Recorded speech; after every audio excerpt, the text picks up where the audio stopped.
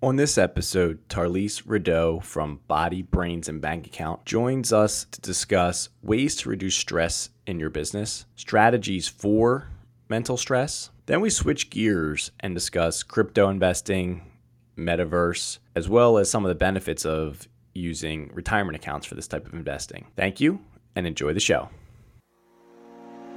Welcome to Building Your Wealth Muscle, a podcast about building and protecting wealth for online health and fitness coaches. Each episode, we're going to break down different topics in the areas of business, finance, and tax, and how they pertain to your coaching business. Disclaimer: the topics covered in this podcast are for educational purposes only. This is not advice for your specific situation. Please consult a qualified financial or tax professional before making changes to your financial or tax situation.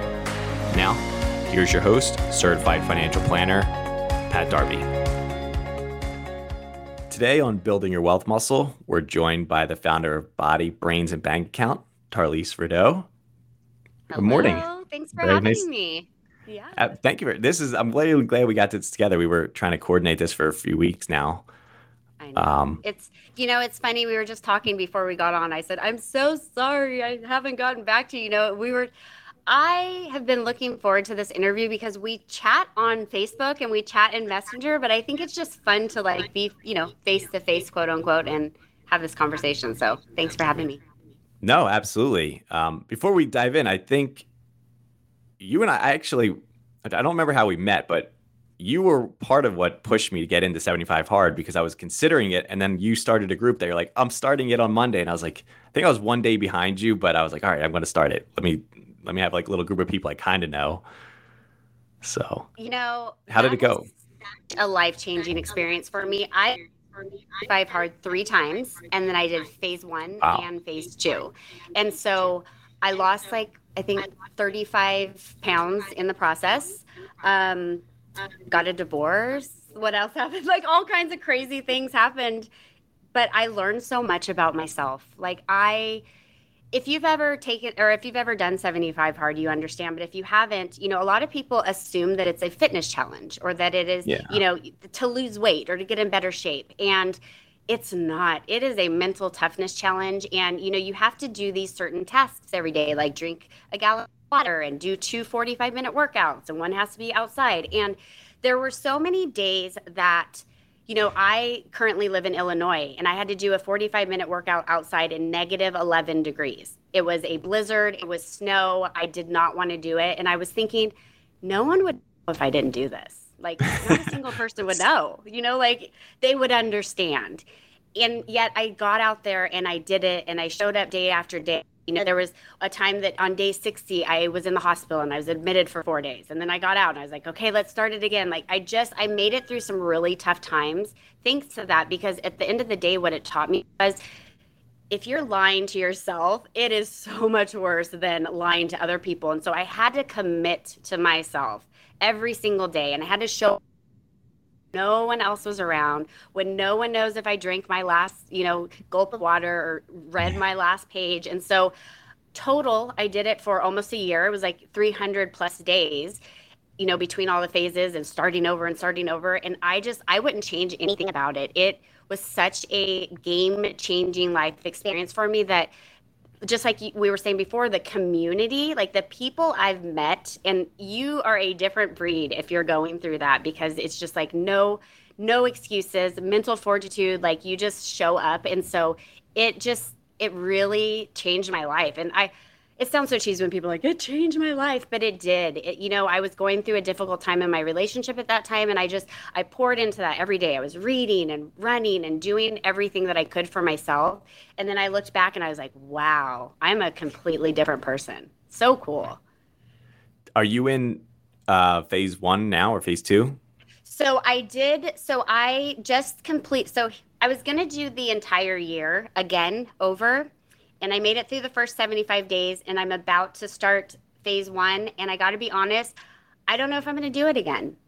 I don't know if I'm going to go through the whole thing again and do the 1 year and I enjoy it, but it's kind of like, I'd rather have it become a lifestyle than I'm on phase one again and I'm on phase two. It's like when you just show up and do it and, you're showing up regardless of what day you're on. I'd really like to get towards that, not just the challenge. So I'm kind of like in between. I'm supposed to start phase one in a couple days. And I'm like, do I want to do it again or do I not? I don't know. We have to take a cold shower in phase one. So I'm on day 15 or 16 of phase one. I failed technically, but I quit on purpose. But I got to day 17 and then I had a business trip and I was like, I do not want to be doing this. I was staying with a buddy. I'm like, I don't want to be like the weird guy who was like take cold showers at his place. And so I was like, all right. And I was like, I didn't want to, have to have weird dietary restrictions and all this stuff. So I was like, all right, let me just stop this.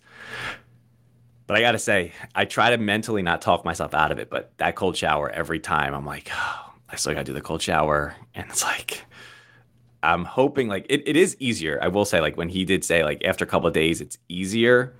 Yes. But when I'm done for the day, I'm like, oh, thank God that shower's done.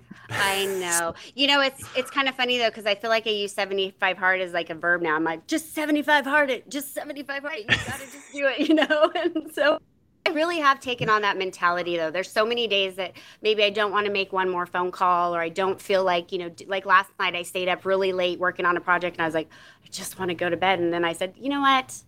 Show up for yourself. You committed to this, do it and don't go to bed until. And I was like, I don't think I would have had that mentality if I hadn't done it and completed it. So good experience. Yeah. For me, of the 75 days, like, and this is why I'm forcing myself to do phase one, because 75 hard, I don't have a crazy social life. So like not drinking for 75 days, that's pretty easy for me. I easily go months. I read a lot, not a ton, but like, I read almost every day. So like making it every single day was a bit of a challenge. Most of the things were not super far out of my comfort zone. And I live in Vegas. So like the weather's not horrible most days. Like I didn't do it during the summer. So I can't say what it would be then, but like my coldest day was like really windy and it probably like in the low 40s. So it wasn't anything like you had to deal with. So 75 hard wasn't quote unquote that hard after I got the routine. Like I think it took me like 25 or 30 days, but once I got in the routine, like this is when I do this is when I do that. I was just checking the boxes, like, and I'm single, so it wasn't like I had a spouse potentially derailing me with like dinner events and things like that. So, but phase one is legitimately most of those things are like out of my comfort zone. So like, interesting. And it's so funny because a 5-minute shower, like I've done some difficult things in my life, but having cold water for 5 minutes, like I see these guys in this, the Wim Hof ice baths and stuff. And I'm like, how are you doing it? But so many benefits to it. And so, I feel like you have to like talk yourself into it but it's so good for you. And it's, it's going to help me. And you just like mentally masturbate yourself into believing 100%. that it's going to work. But it's so funny how 5 minutes can feel like an eternity, right? Oh yeah. Like for me, I'm getting to the point now where I can tell when I'm almost done, because I feel like at like the 4-minute mark, the water finally starts to feel like warm.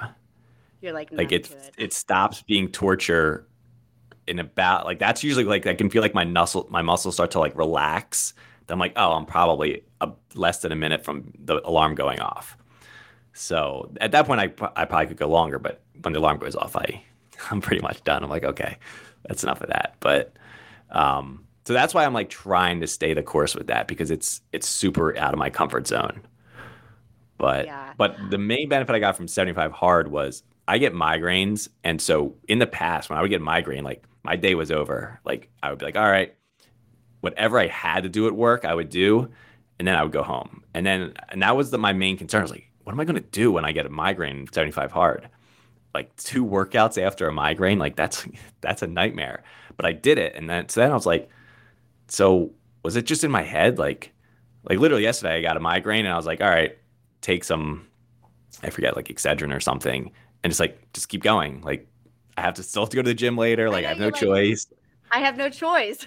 Yeah. I'm like, so it's so weird how like, I didn't mean to cut you off, but I think, isn't it interesting because it's like, where else could you apply that mentality, but we choose not to. So it's like, I've been very aware of this because, like I said, I'm supposed to start the next phase. And I was like, I don't think I'm going to do the next phase because I've already done it. What am I trying to prove? I don't know. I really like it. Should I? You know, and I'm like going back and forth. But then it's like, where else could I apply that? Of like, it doesn't matter. You have to do it. You don't have a choice. Because I think a lot of the times I always say there's a fine line between self-love and self-sabotage. So if you're canceling something because it's good for you, because your body needs it, because it's going to benefit you, or if you're not doing it because you're self-sabotaging, you're worried, you're fearful, etc. And only you know which side of the line you're on. But I've noticed from working with thousands of entrepreneurs, in my career, is that it's easier to just self-sabotage than like love yourself and go, no, I committed to this. I'm doing it regardless, because people will be there when you say, I've failed. Or, when I first started 75 Hard, I started a group before he made us shut all the groups down. But I started with 100 people. I think one other person finished with me. No one out, like 98 people did not do anything. And then I did it again and more people finished, and I did it again and more people finished. But it was very interesting because I realized, isn't that life though? Sometimes you start with a lot of people that support you and get it, but as trouble comes up or as adversity shows its ugly head, or things happen, or the calendar gets a little it doesn't happen on Wednesday, it happens on Friday. When things pop up, people just go, I don't want to do this anymore. And so having that commitment to yourself, like take 75 Hard out of it. It's like, when's the last time you showed up for yourself with your body and your health, with your mindset and your personal development, with your finances? Your life will change once you start taking that approach. So it doesn't have to do with 75 Hard. It has to do with being accountable to yourself, which is very difficult for a lot of people. Yeah, that was the one thing that disappointed me. Like when the challenge ended, I had a little momentum, but I did fall off about like 3 weeks out, like in terms of like the diet. I definitely wasn't doing the second exercise. I'm pretty consistent at hitting the gym, but yeah, like the 45 outdoor walk, that went away immediately. So I am curious to try the phase where you're basically not doing it, but you try to continue the momentum, because that's really the outcome that I want for myself. Because I don't want to constantly have like I don't have any issues with drinking. So like if I want to drink, cool, I will. I don't want that weird restriction for no reason.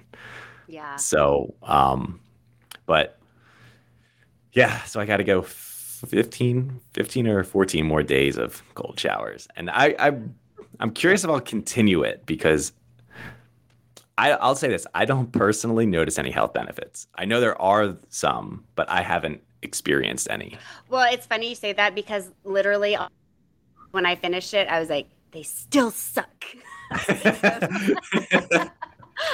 Like, everyone's like, don't you feel better? I was like, no, I actually don't, but I know I do. Like, I know the benefits are there. I read them, I see them. It's like cryotherapy. I love cryotherapy, but I'm like, it sucks when you're in there. I've never done cryotherapy, and I even still, like, people tell me to get the most health benefits, you should do the cold shower in the morning. I still do it at night though, because one, it's a little bit of procrastination. Like, I'm like, in the morning, I'm like, I'll do it later, and at night, I'm like, I have no choice now. But also, my office is a little bit cold. So I'm like, if I start my day cold, that is very uncomfortable. So I did it one day, and I was like really cold in my office later that day. So I was like, that kind of set my morning off on the wrong foot. So I don't know. And you know what happens when you set your morning off on the wrong foot? You got to switch it up real quick, because that's not fun. You get the momentum where you're like, I should have just got it done. Before we dive into your business background, you were on Fear Factor. Let's talk about that for a minute. Yeah. That was so cool. I saw your clip on your Facebook. I did that so we're recording this in year 2022. So I did that 22 years ago in 2000. I was a young 20-something-year-old kid in San Diego, and they had an interview at the bar. And so I was like, oh yeah, I'll nail this. It was so funny though. I did nail the interview, but then they had you mail in an interview and do a group interview and do a stress test and do like, it was like you were joining the FBI. You had to like go and run on things. They had you take this like 500 question like personality test to make sure you know you weren't gonna like snap. It was a multiple month process. So crazy just to like eat things and jump off of stuff. But it was a fun experience, and one of my episode was one of like the most highest ratings because one of the guys on there was kind of an idiot and smacked his collarbone on the boat and broke his collarbone. And so because he was kind of pompous, he's like the star of the show. So it got shown a lot, but it was fun. I jumped on speedboats from, one to another when they were going down the lake. I dove in a tank of, I think 10 tons of dead squid.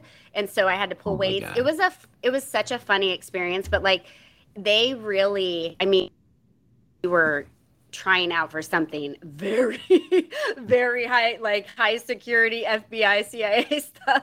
And it was like, we're just jumping off boats, but it was so fun. And like people, I just had someone last week reach out and goes, this is going to sound really weird, but were you in a tank of squid on? I'm like, that was me. So like randomly people reach out. It's funny. That's so cool. Did you have to eat anything or that was your gross challenge? So, we were one of the only episodes the entire time, like of the original series that did not. I think there was like 3 episodes that didn't have to eat anything, and mine was one of them. And so I was like, so you just had to be in something gross. You didn't have to eat anything gross. Yes. Yeah. Were you ready for the eating part or you were? No, yeah. I gotta be honest. I'm a daredevil. I will jump out of planes, jump off boats, do whatever, but eating, I'm not sure of my abilities to do that.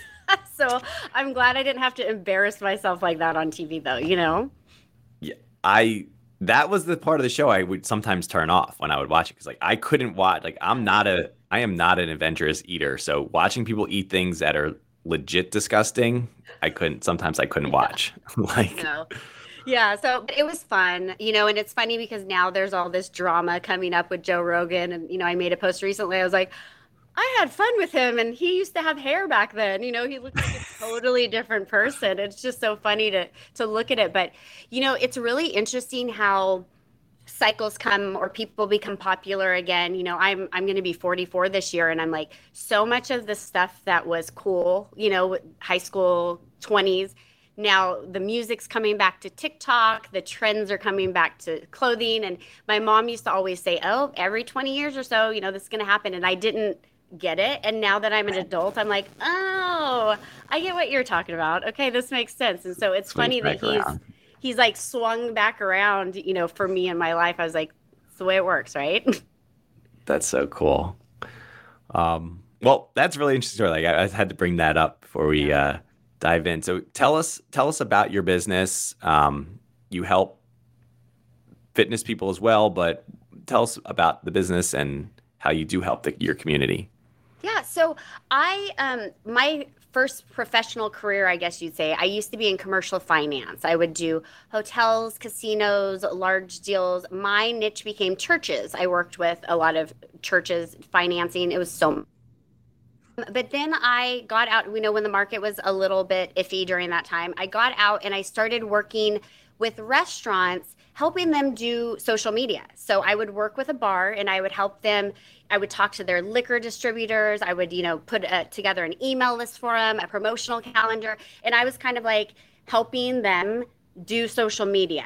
And it was a bar that I had worked at previously. Like, it's so much fun. And so as I was doing that, I got introduced to network marketing and how social media worked. And so I started aggressively selling online about 12 years ago. So I was using Pinterest and I was using Instagram and Facebook to, at that time, sell a network marketing product. And I did super well, ran through the ranks, like, yay, had that big Ed McMahon check, that's bigger than me. It was fun. But what I learned during that is social media is a great place to build an audience, but it's a really fun place to make money. And back then, it wasn't, back then, but it's like that was a decade ago, that we're talking about, that I was using Pinterest and like learning this. And I remember my boss was like, you need to get on Facebook. And I was like, I like MySpace.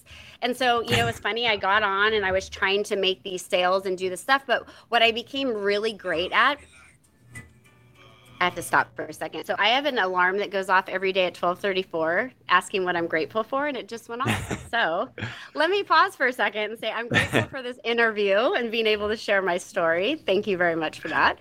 So back to the story. So I just started building big communities on social media, and I built, with the help of partners, we built like a 10,000 plus team, and we were just rocking it, and it was all organic. So my niche became helping people get organic traffic, meaning they don't have to pay for ads. They're not having to have a huge budget, because at that time I didn't have one. So the first couple of years of my career, I was like, it was kind of like throwing something against the wall. Oh, that doesn't work. Oh, people don't like this.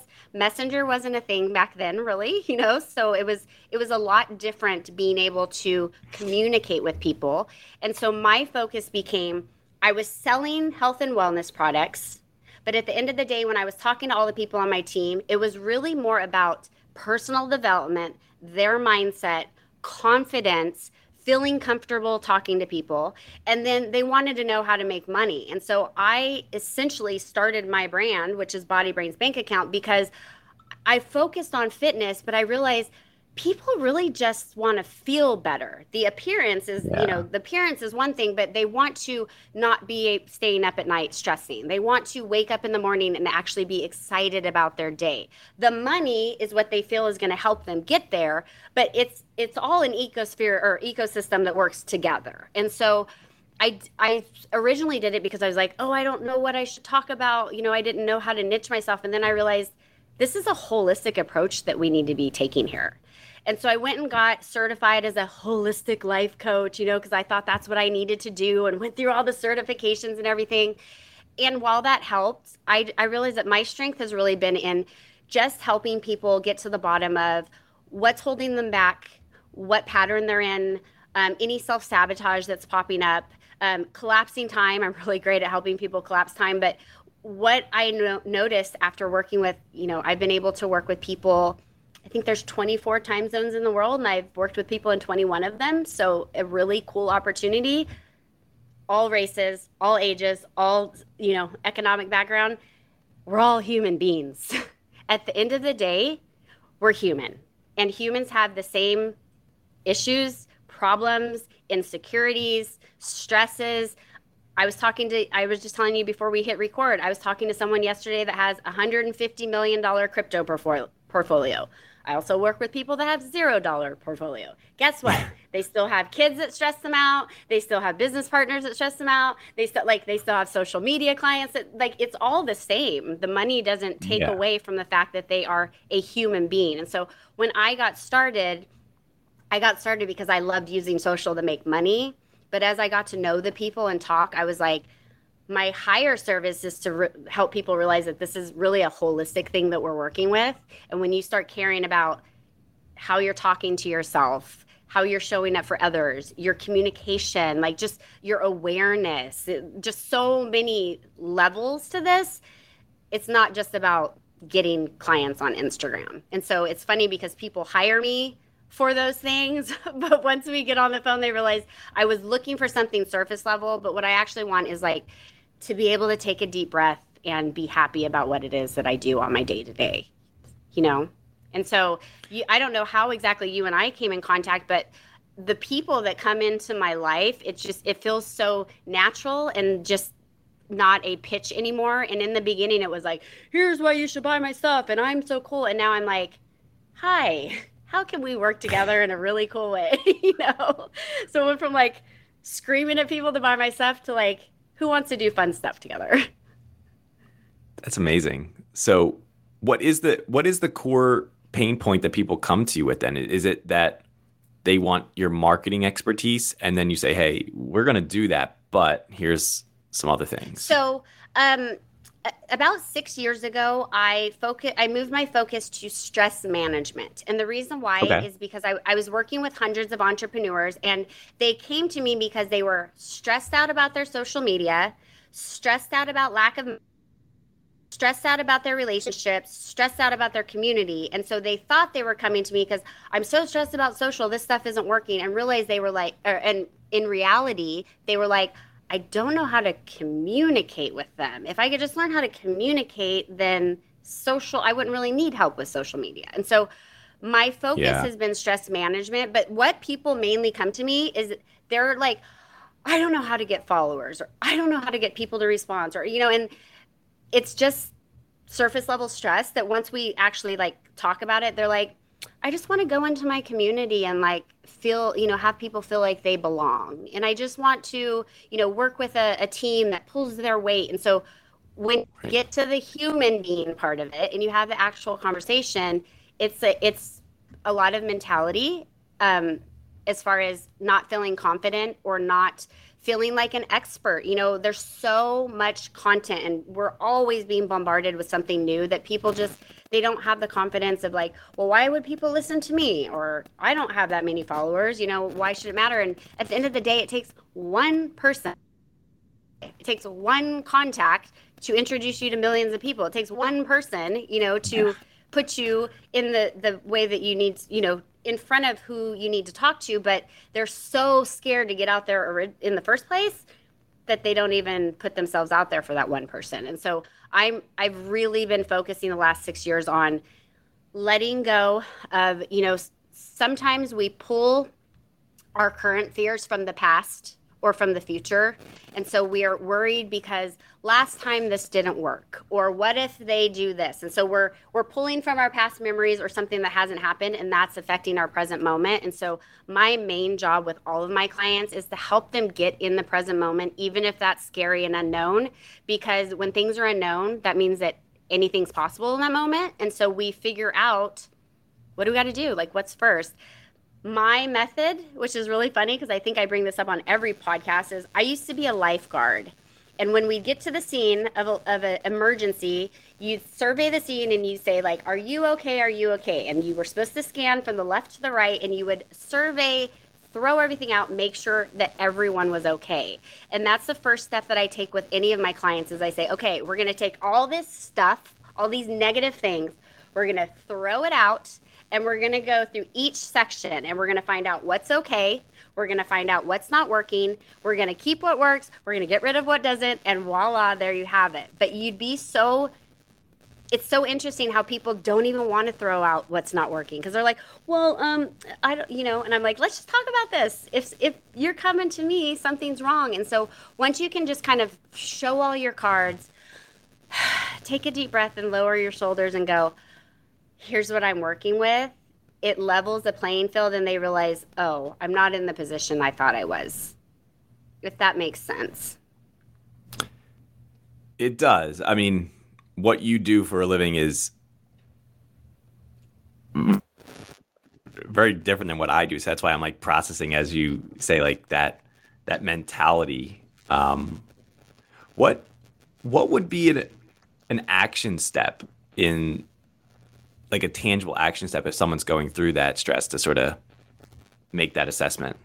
So first thing that I do is I have people kind of, we call it like a recalibration session essentially. So it could be binaural beats or solfeggio frequencies or whatever helps them to calm and get into a equal state and not in that heightened state. Sometimes people don't even realize why they're stressed. Like I admin a large group.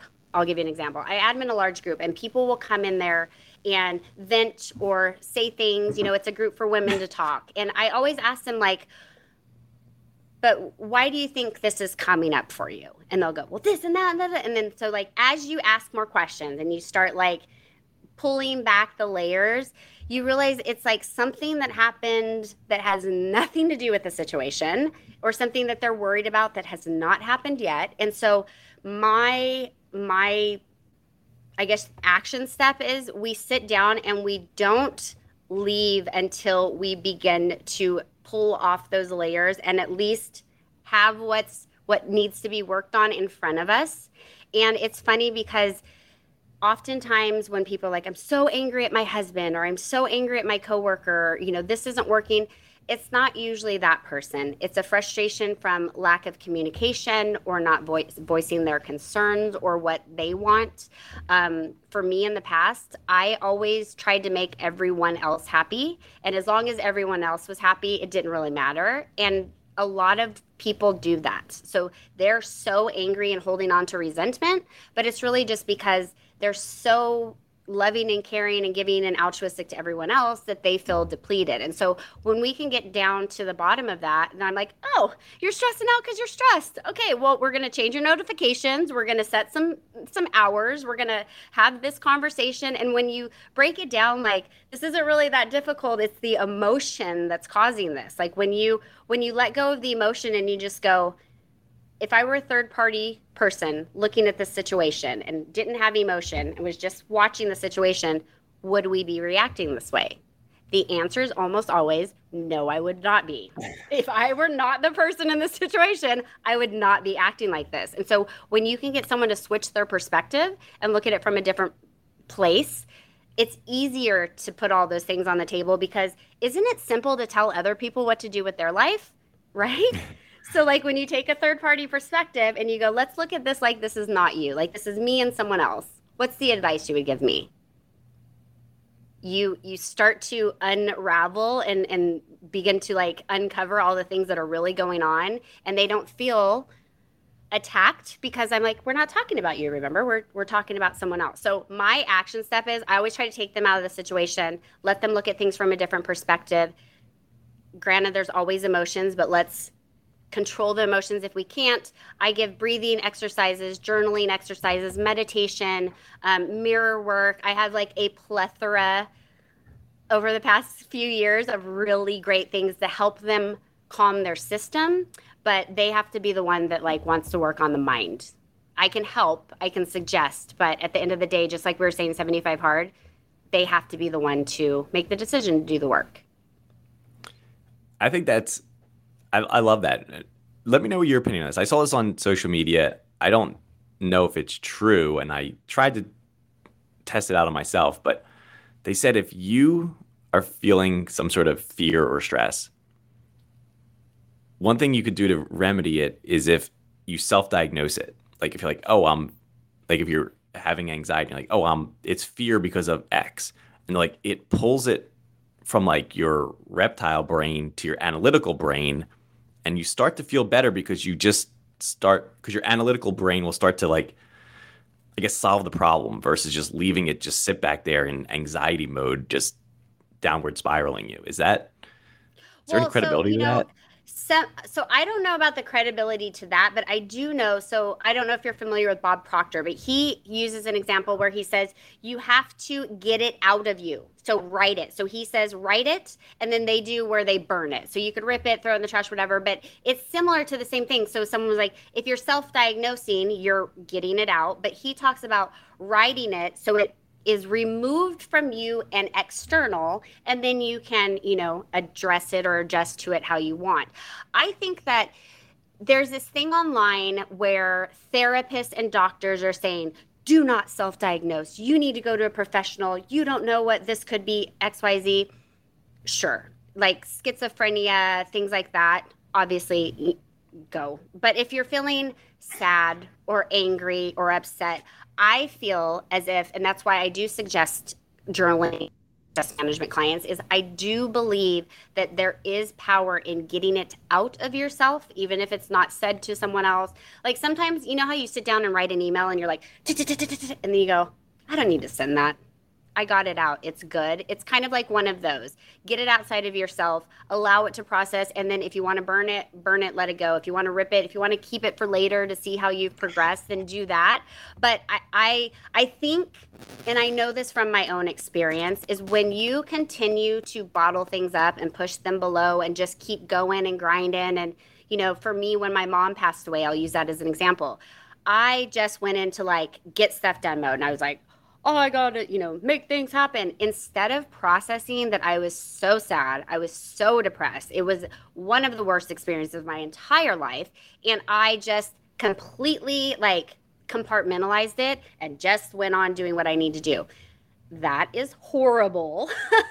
And now that I've gone through so much therapy because of it, I bring that up to other people because I say if I would have known 20 years ago when my mom passed away, or 24 years ago, 22 years ago, what I know now, I would have said, I know this is uncomfortable. I know you probably don't want to talk about it. I know it's unsure, but get it out of you. Like, write a letter or journal or make a voice note or do something, because holding that in, because I thought no one would understand, is so horrible. It's such a negative impact, just it's like a shaking a Coke bottle, eventually it's going to blow up. And I learned that. And so one thing for me is I never force people into wanting to uncover things. I never force people into this process, but I'll tell you what, once you help them see a different perspective and let them see things from someone else's eyes and make them realize, we were talking about money earlier, you and I, and all this crypto stuff and all, it's overwhelming. There's so many new ways, and one guy likes to do this and one guy likes to do that. But at the end of the day, I've never been personally victimized by a 0 or a 1. It was the human being that was doing the action. You know what I mean? And so when you think of it like that, it's like you create all these stories and emotions, but when you take yourself away from it and just look at the black and white, it's like, is crypto really that scary? It's just some numbers. It's just the process. It's the unknown. It's something that's new to you. Wasn't that like riding a bike or learning how to swim? It's the same stuff, but we put a meaning on it. And so if my job could be helping people to remove the meanings that they've put on things that aren't serving them, I mean, my job's done, because I feel like we put so many labels on things that are maybe passed down to us from parents or coworkers that we just believe the way that they do, instead of like, no, what's really bringing me a sense of calm and what's really making me feel confident versus what everyone else is doing. I love that. And it's a perfect segue, because I wanted to get into this. Before this disclaimer, the topic we're going to dive into, this is not investment advice for anybody. We're not going to name the specific investments that Tarlise is involved in. You can reach out to her. We're going to have all links in the show notes. But we want to dive in because you're part of a pretty cool group that they launch new crypto coins. Yes. Let's talk about that. And again, this is not investment advice, anybody. We're just educating you on the space.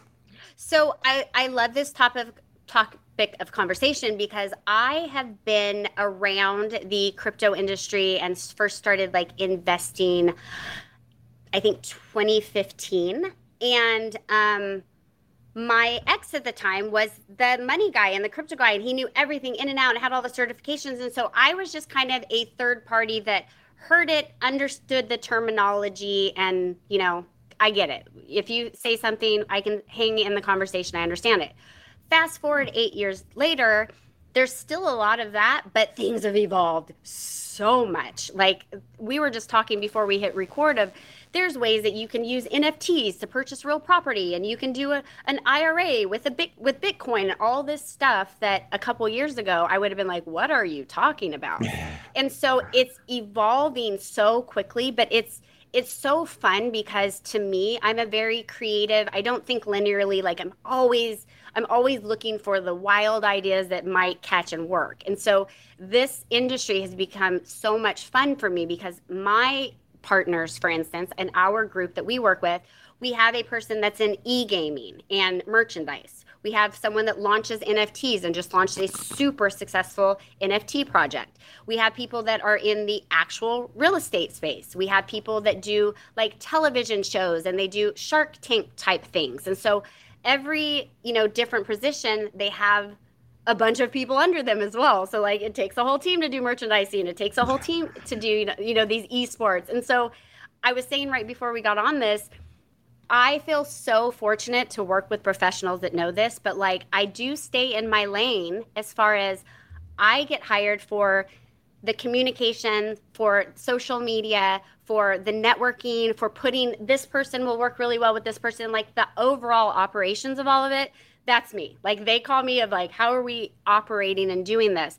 But I am still learning. Like I'm engulfed in this every day and constantly, like from the time I get up till the time I go to bed, we're talking about something in this arena. But every day I'm learning something new. I was on a call yesterday with the guy, which I was just telling you, that has 150 million in a crypto account. And I was like, or in across crypto. And I was like, that's really cool. And then he said, well, what do you know about? And he was talking to me about cryptocurrency and IRAs. Obviously, this is not any financial advice, but I was like, what? I didn't even know that you could do that. And so just like I said, I talk about this stuff all the time, and I learned something new that now I'm talking to him again tomorrow, because I was like, you can't just open this information on me and leave me hanging. I need to like learn and actually know what I'm talking about. And so it's been so much fun, because what we do, we have a DAO that under our umbrella, essentially, we are launching coins. They're utility coins, so they're not security. So we're launching coins. And I was saying one of our clients is a group of churches, and they want to have a coin for their church. The other one is a very famous rapper, and he wants a coin for his, and so it's really cool, because I said, who would have ever thought 8 years ago that I would be helping people launch these utility coins for a church and a rapper, and that's cool, because then they're like, how can we do virtual concerts in the metaverse? How can we, use this as a fundraising for charities that need money for churches? And so there's so many different ways that you can do this that it is mind-blowing. And the other day I was like, oh yeah, the metaverse. And our partner goes, well, I have access to 32 metaverses. And I was like, what? There's 30. He's like, oh, there's a lot more than that. And so I was like,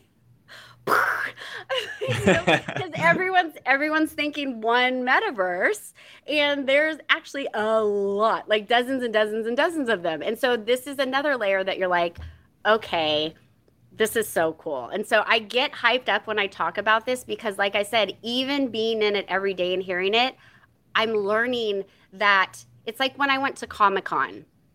I didn't realize how big Comic-Con was, and I got there and I was like, oh, there's tens of thousands of people here. This is like a whole new world. Like I didn't even know that world existed. My paradigm was shifted in that moment. You know what I mean? And so now I'm like, what? Tell me about all these different metaverses. What are they doing, and who's in them, and what's already being sold, and what's working? Because someone said that they attended a job fair the other day, and there were 30 companies there at the job fair in the metaverse giving interviews. And so you put on your the interviews were in the metaverse. In the metaverse. So everyone had their booth. Everyone had their booth. It was like a job fair. They had a metaverse job fair, and I was like, that is insane to me. That is insane to me, but how cool. For those people that maybe don't feel comfortable traveling or can't go to live events, we're going to be doing concerts in the metaverse. And some people think that's lame, and they're like, I would never do that. That's dumb. And other people are like, getting to see their favorite artists in a fantastic, high vibe, highly productive experience that they wouldn't otherwise be able to go to, because maybe they couldn't go to a concert. And so there's always going to be a positive and a negative. There's always going to be people that like it or don't like it. But to me, being a big thinker and always thinking like one step ahead, this is like, I'm like a kid in the candy store. And what's cool about it to me is these aren't just ideas. Like we already have people that are doing it and have already had launched and have already done it. Like there's already the numbers and the team there. And so it feels cool to go from this big idea and vision to seeing it actually happen. Like, and I just said this morning, I go, who knows where we're going to be a month from now, because things are just, there's so many opportunities.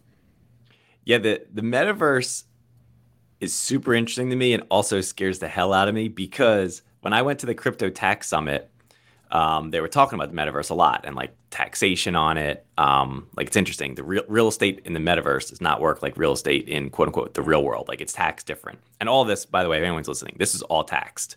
Like the IRS is onto this stuff. Like you're in the metaverse making money, you owe the IRS. But it was funny because one of the guys there I think one of his assistants, like 18 or 19-year-old guy, he owns property in the Bronx in the metaverse, and he has a tenant. So like who's paying you rent to live in a fake place? Like, but it's interesting because you can buy these really valuable properties. But what worries me is, like, let's just use like the Bronx as an example. If I buy Yankee Stadium in the metaverse, who's to say you don't buy Yankee Stadium in a different metaverse? We don't know who owns the metaverse that'll continue to be in existence. And like that's the only part that worries me. That is the interesting thing is like, so many people see metaverse and they only think the Facebook one that Mark Zuckerberg is talking about. And so it's true. So like for us with the artists that we're working with, we're like, you can't work with other companies for XYZ because we don't want us in our universe. And then he works with another company and then we find out there's, these concerts happening in another metaverse. And so I do, there's the record on the blockchain. So it wouldn't be hard to figure out like, this is a legitimate, I really bought the Yankees, what's going on. But just like you said, there's different communities that all have different standards. They're all built by different people. They all have different rules. And so this will be interesting. I always go on the air of being positive, but they were saying the other day how there's already people like trying to touch people in the metaverse and they had to put new settings. And so there's always trying to touch them. Yes. Like they said that people were trying to grope other avatars in the metaverse. And so now they've created a 6-foot bubble so that you can't touch another avatar. I feel like I heard when one of the metaverses launched, there was like a sexual assault, like instantly or something like that. Okay. It might've been, it wasn't sexual that I heard, but so multiple things like this have happened. So it's like any industry. We were talking about the credit industry right before we got on. Every industry has the scam artists and the people that shouldn't be there that are just trying to make money. So yes, that's going to pop up, but I just hope that the people developing it and doing this are just way faster than all of these people. That's all you can do is like, please hope that the developers are smarter than the hackers, right? Unfortunately, I feel like that's never the case. The people out there trying to do no good are always a step ahead. I feel like it's because maybe metaverse will be different, but I know like in the quote unquote real world, it's because there's more money in the black market. So like, the best and brightest don't usually work for the people trying to prevent it from happening. Yeah.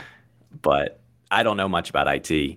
The one thing listeners that we want to circle back to, I think it's awesome that you're learning about the IRA side. Because like, as we were talking, like it's been a really process, but I shouldn't have started off with that as bad advertisement. But I've moved part of my Roth IRA to the crypto world. It's been extremely time consuming, but it's not supposed to be. But the advantage there for people listening is like, you don't have to track the basis in whatever you're doing in crypto. Like some of the projects that Tarlise is talking about, I think you're going to find the people that end up doing things like that, like tracking the basis as you move in and out of transactions. Like, I don't know what I'm doing yet. I need to move my money from crypto.com to Trust Wallet. While I've been waiting, it's up 12% because the currency that it's sitting in is up 12% in like a week. So I'm like, this is crazy. But I'm going to have to track that now. Like, so I have to link it to a software that track that because the IRS is watching. When I transact it to a different type of currency, the one that, again, I'm not going to tell what it is, but I'm investing in what Tarlise is talking about. Like that's one of the things we've been talking about before this podcast. I'm going to have to report that gain because just switching currencies in the eyes of the IRS, that's a transaction. So like anyone out here who's listening, like if you bought something, like people are like, oh, I'll buy a Tesla with my Bitcoin. The IRS, like that's a transaction. You did not just make a lateral move. When you're inside the Roth IRA world, they're like, again, like if your buddy, if he bought a bunch of Bitcoin in his Roth IRA and now it's worth 150 million, like again, I don't know how much he did, but that is a home run for him. He had it split up. I mean, he has it well diversified, but he has, I think, 70 something percent in Bitcoin. And yeah, we're supposed to talk about it tomorrow because I was like, I didn't even know this was an option. You have to let me know what's going on with these IRAs because this is, it's mixing and meshing these worlds like we were talking about. Like, I just didn't even know this was possible. And, you know, he brought up how they were doing joint partnership on homes, you know, using crypto. And I was like, this is so cool because yeah, you know how timeshares are, you got to sit through a thing and then you got to like, you know, deal with what week, and timeshares are like a whole production. So what they're essentially doing is a timeshare that's like on the blockchain, done through crypto, super simple. If you want to sublease, it's another little transaction that you can do on your phone. And it's like, this is a real estate transaction. This is so crazy. And so he's explaining, like I mentioned, he has a crypto university where he teaches this, but it's just so cool to learn new ways to diversify things without putting yourself into risk of just like, oh, well, I guess this coin will work. Like, at least you can put it somewhere that you have a little bit more sense of stability through. And so I like that, like tying it to, you know, something like a home, like a property, and not just another thing that pops up. So it is a whole new world, but it's really not. There's more and more smart people figuring out how to tie traditional money with all of these new forms of currency. Yeah. So anyone listening, you can reach out to me on this, because that's what we did. I went in the end of January down to Phoenix for the Crypto Tax Summit. And this is everything they taught us, like how you get your money into a Roth IRA, into an IRA, into a 401k. So just to give anyone listening some background, if you call your custodian, like I use TD Ameritrade myself and all my clients, if I call them and said, hey, I want to do crypto, they're going to say no. And that's why my part of my Roth IRA is moving. The trust company particularly uses directed IRA. They're self-directing company. So all they are is the custodian. They are going to hold my money. They are not a crypto exchange. They have a partnership with Gemini. So Gemini is my ability to buy Bitcoin or whatever I want to buy. But they're going to make sure that it all stays in the Roth IRA world. So just anyone listening, if you talk to your financial advisor and they're at a normal place like Fidelity, Schwab, TD Ameritrade, Merrill Lynch, any of those, they're going to tell you this is not possible. And that's because it's not possible with them. The people, this stuff, and it's not new to crypto. This is what real estate people have been doing forever, because exactly what Tarlise is talking about. Like, to get the lowest risk in any investment is to know what the hell you're doing. So if you don't know anything about the stock market, that could be an extremely high risk for you versus Warren Buffett, who's like, this is easy. Mm-hmm. And for a real estate investor, the stock market's crazy and real estate's easy. But self-directing allows you to do whatever you want, with some exceptions. You can't do so. This is actually interesting. Anyone should pay attention to this, that the NFTs get weird because IRAs cannot own collectibles. So you can't own fine art in an IRA. Some NFTs are being classified as collectibles. They don't have utility.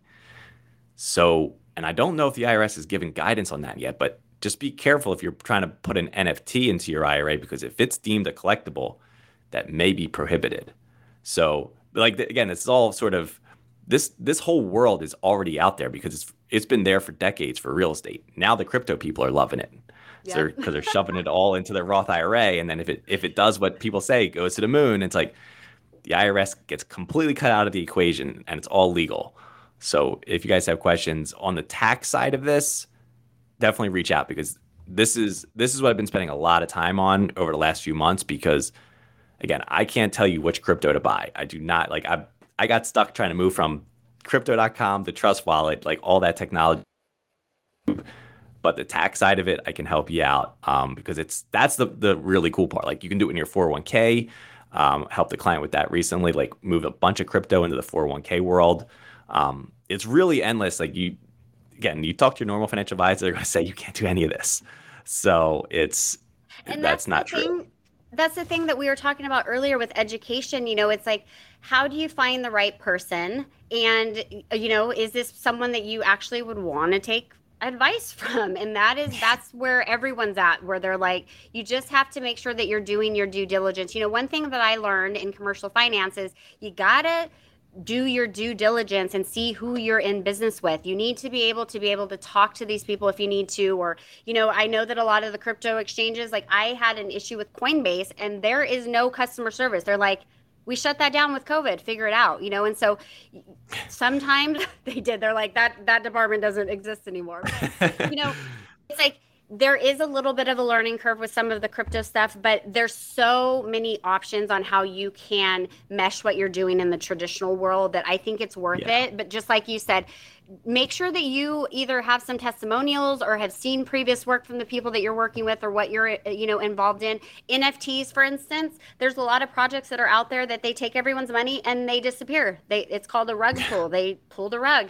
But I think that happens in a lot of industries. It happens in the coaching industry. We were just talking about credit industry where people say they can help your credit and then they don't. It's like, as long as you look for, people that have already used them or, do your own research, 100% do your own research. There are some fantastic people out there with fantastic projects, but don't let the fear of missing out or FOMO get to you. Like, oh, you got to buy this coin now. You have to do it.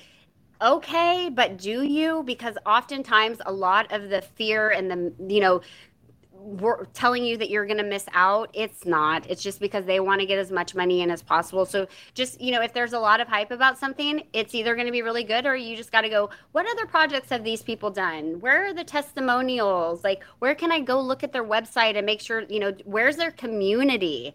For us, our biggest thing has been we want a strong, solid community that supports each other. And so when people come in our Discord channel and ask questions, we know that someone from the community is going to answer or at least tag one of us so that we can answer. And a lot of these projects, they don't care about a community and they don't build a website. They're just like, go buy directly off the thing because we're going to pull the rug in a couple weeks and none of this is going to matter. And so they call it doxing. Like, you'll hear the term doxing where you essentially reveal someone's identity. So a lot of people online will do it in a negative way. They'll dox someone and show, hey, this is who it is. But a lot of NFTs companies, you'll see in their wording, they'll say fully doxed team, which means, yes, we use an avatar on our profile, but hi, I'm Jimmy. Here's who you're working with. And so if you're looking to get in projects like that, ask, is it a doxed team? Can I see who I'm working with? Do I know who I'm purchasing from? What happens if this doesn't work out? Is there a way to get my money back? Like, those are just some questions that you should be asking anyways. But like, think of it as a traditional business. Just because this is crypto or an NFT, you still need to know who you're doing business with. And so that's why, for me personally, yes, we work with an NFT company, but if you go to their website, they send you directly to their LinkedIn profiles. And so you can see, yes, hi, I'm a monkey or whatever, but like, I'm a real person as well. And so I think that that's important and some information that I wanted to be sure to share because there's so many projects and it's like, you're going to make $1 bazillion in 2 minutes. And people just get hyped up because everyone else is talking about it and they don't want to be left out without doing the necessary steps that they would do with any other business. And so don't let your brain go sideways just because this is like something new. Use your business acumen and think about, what would I do if this were a traditional business or a traditional transaction, and kind of do the same thing. That's just what I like to throw out there. Just because it's new doesn't mean that you shouldn't do what's worked in the past. Like anything, you have to do your own due diligence. You have to know what your risk is. Again, that's like every investment. Like, it doesn't matter. I mean, in some ways, I don't even care what the return is. It's really, you have to know what the risks are. Because if you can't sleep with those risks, because sure, you could put $50,000 into a crypto deal, but if you can't sleep because you're like, oh my God, this better go to $1 million or I'm screwed. Like, that's not the investment for you because, I mean, like they'll turn around and look at Elon Musk. It's like, he could lose $1 million all day long. And he's like, so like, I've had people like these scammers that text you like, Elon Musk is doing this. I'm like, what do I care? Like, him and I have very different bank accounts. Like, you're like, oh, so not investing. I'm in. Yo, Elon's in. Okay, I'm in. It's like, he can lose 10 million and I don't know if he would even notice. So by the way, I went to a private tour of SpaceX and it was insanity. Like, I felt like a pea next to some of those like missile launcher things. It was so cool. They have the biggest TV screens I've ever seen in my life, like in one, watching space or whatever. So yeah, it's very interesting. I still wouldn't buy something just because he said so, but like it's cool to see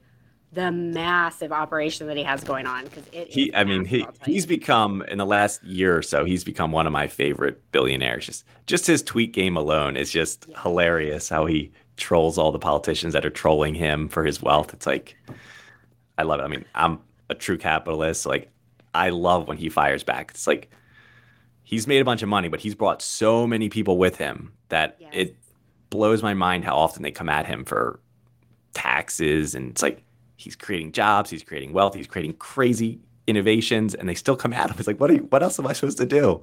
I know, but he doesn't back down. I love it.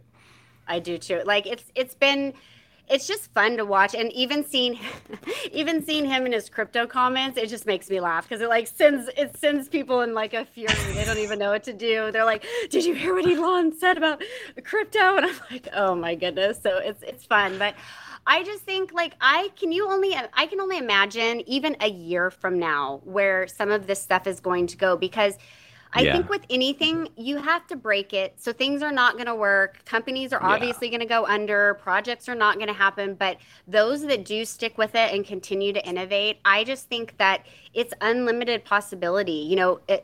Just real estate alone, we were talking about, being able to purchase real estate and get renters in the digital space, as well as using it in the physical, like a real property.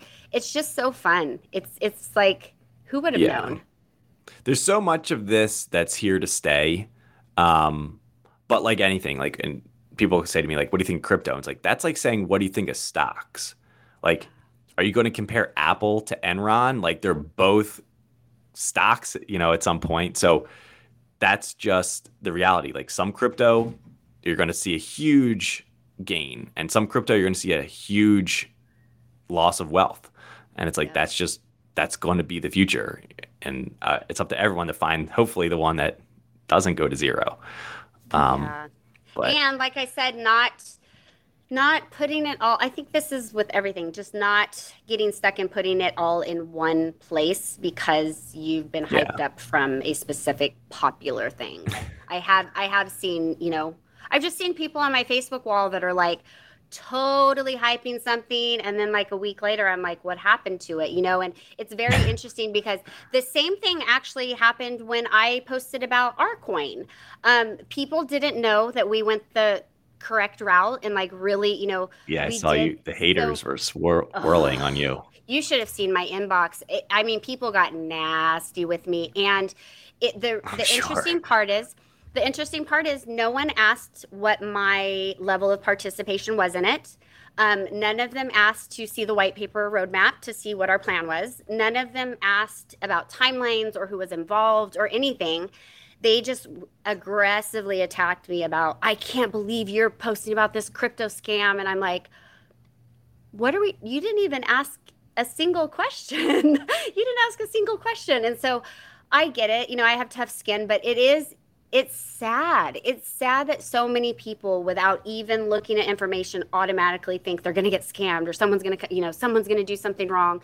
And so I really just hope that I can in some way change that perspective and show up for my own projects and my own partners, and show that there are good people that have good intentions with real teams that are open to communication. Like, I just did a 90-minute AMA the other day with all of our investors, just answering questions, just so that they know, like, hi, we're still here. And so I think that the more teams and people and companies that step up and do that, and they're like truly in it for like the long haul of it, not just making money off the beginning and actually caring about the communities, I think that like any business, those are going to skyrocket, and everyone else is kind of going to disappear. And so I'm hoping that, knowing what I know and seeing how people have responded, that I can do my best to start educating people better, and really letting people know, even if I'm not an expert, I have a team of experts do this the right way. And we have filed with the SEC, and someone came after me and goes, that's where you lose all your credibility with me, because if you really knew crypto, you wouldn't be talking about the SEC, because that's the purpose, is to get away from centralization. And I was like, okay, well, I have like a really big project that has a lot of facets and I have to cover my butt. So, okay, but it's like everyone has an opinion. I just hope that eventually my opinion, or the opinion of me in this space, is she's a cool person. She tries to educate us. She puts us in contact with the right people and kind of stand out with the rug pulls and the people that aren't in it for long term. So we'll see. I don't know. Maybe we'll talk from a year and I'll be like, yeah, guess what? I'm like, so excited or not.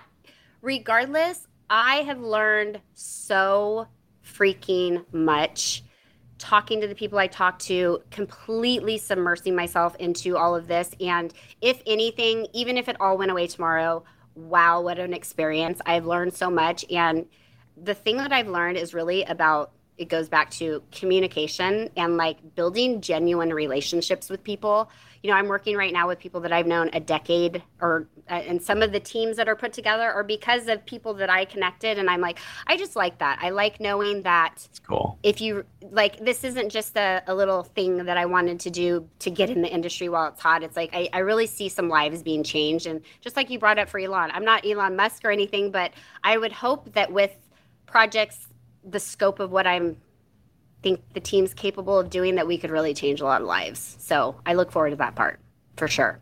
That's so cool. And for the people who are hating, it's not crypto. It's not just crypto. Like there's still pump and dumps in stocks, like with penny stocks and stuff. Like, unfortunately, there's financial scams in everything. Like because of COVID, people are calling people and saying, the IRS, give me your social. It's like, if there's opportunities for scams everywhere, and unfortunately, there's going to be a lot of victims, but you just have to educate yourself to hopefully not be one of them. Obviously, in the investment world, there's at least two sides of it. There's one, it could be a scam and you lose your money. That would feel the worst. And the second one, it could be the greatest thing in the world and it still goes to zero. Like everyone's intentions could be amazing, but very smart, ethical business owners go out of business too. So exactly. And everyone just has. I said that. I didn't mean to cut you off. I apologize. No. What I would say, I said that on my Facebook the other day. I said, take some comfort in knowing that not a single person on this earth knows what's going to happen tomorrow. Like we don't. We can assume, we can base it off previous charts. Maybe you're a psychic, whatever. But like when we get to like the reality of this, none of us know what's going to happen. And so prepare yourself, do your research, align yourself with, what you think is right and move forward accordingly. But just know, just like you said, there's always going to be a risk. And I mean, it's funny because I feel like that's part of it. It's like there is a risk and not many people take it, but the people that do have the potential to do really well. And the people that don't have the opportunity because they're not on the field in the game. So it's your decision, right?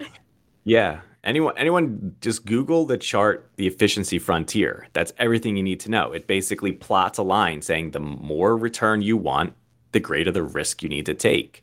So just be cautious offering you something that doesn't fall on that spectrum, because that's usually how you get scammed. They're like, oh, there's almost no risk, but it's going to 10x. That's like mathematically improbable according to that. So that's like people that are like, no recruiting, and you're like, what are you doing right now? That's awesome. Yeah. Well, this has been amazing, Tarlise. If our listeners want to learn more about you and your company, what's the best way for them to find you? You can find me at tarlise.com. Every single one of my social media handles is also Tarlise, so it's TARLESE. I change my website frequently. Lately, it's just not.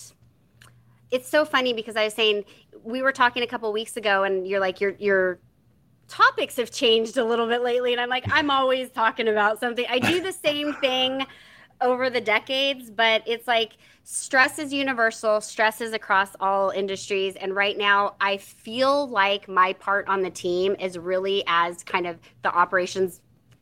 They're trying to say COO, but I'm like, I don't think I want that role right now. But as taking on that role, I'm like, this is actually pretty cool. That sounds like a great gig. And the links to everything. So what I was saying is it changes a lot. I'm always doing something different, but Tarlise.com, any of my social handles are Tarlise. You will always, no matter what year ever, it's always talking about body, brains, bank account, health and wellness, personal development, and how to generate an income. So regardless of when you listen to this or what project I'm working on, you will always find content around that. Love it.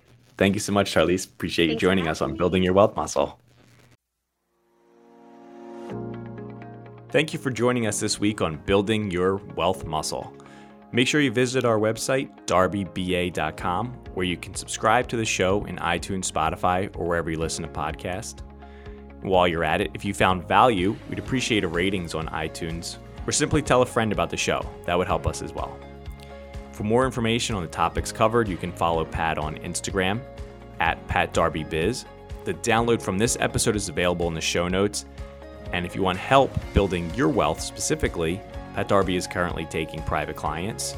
The link to book a call is also in the show notes. Thank you again for listening and have a great day.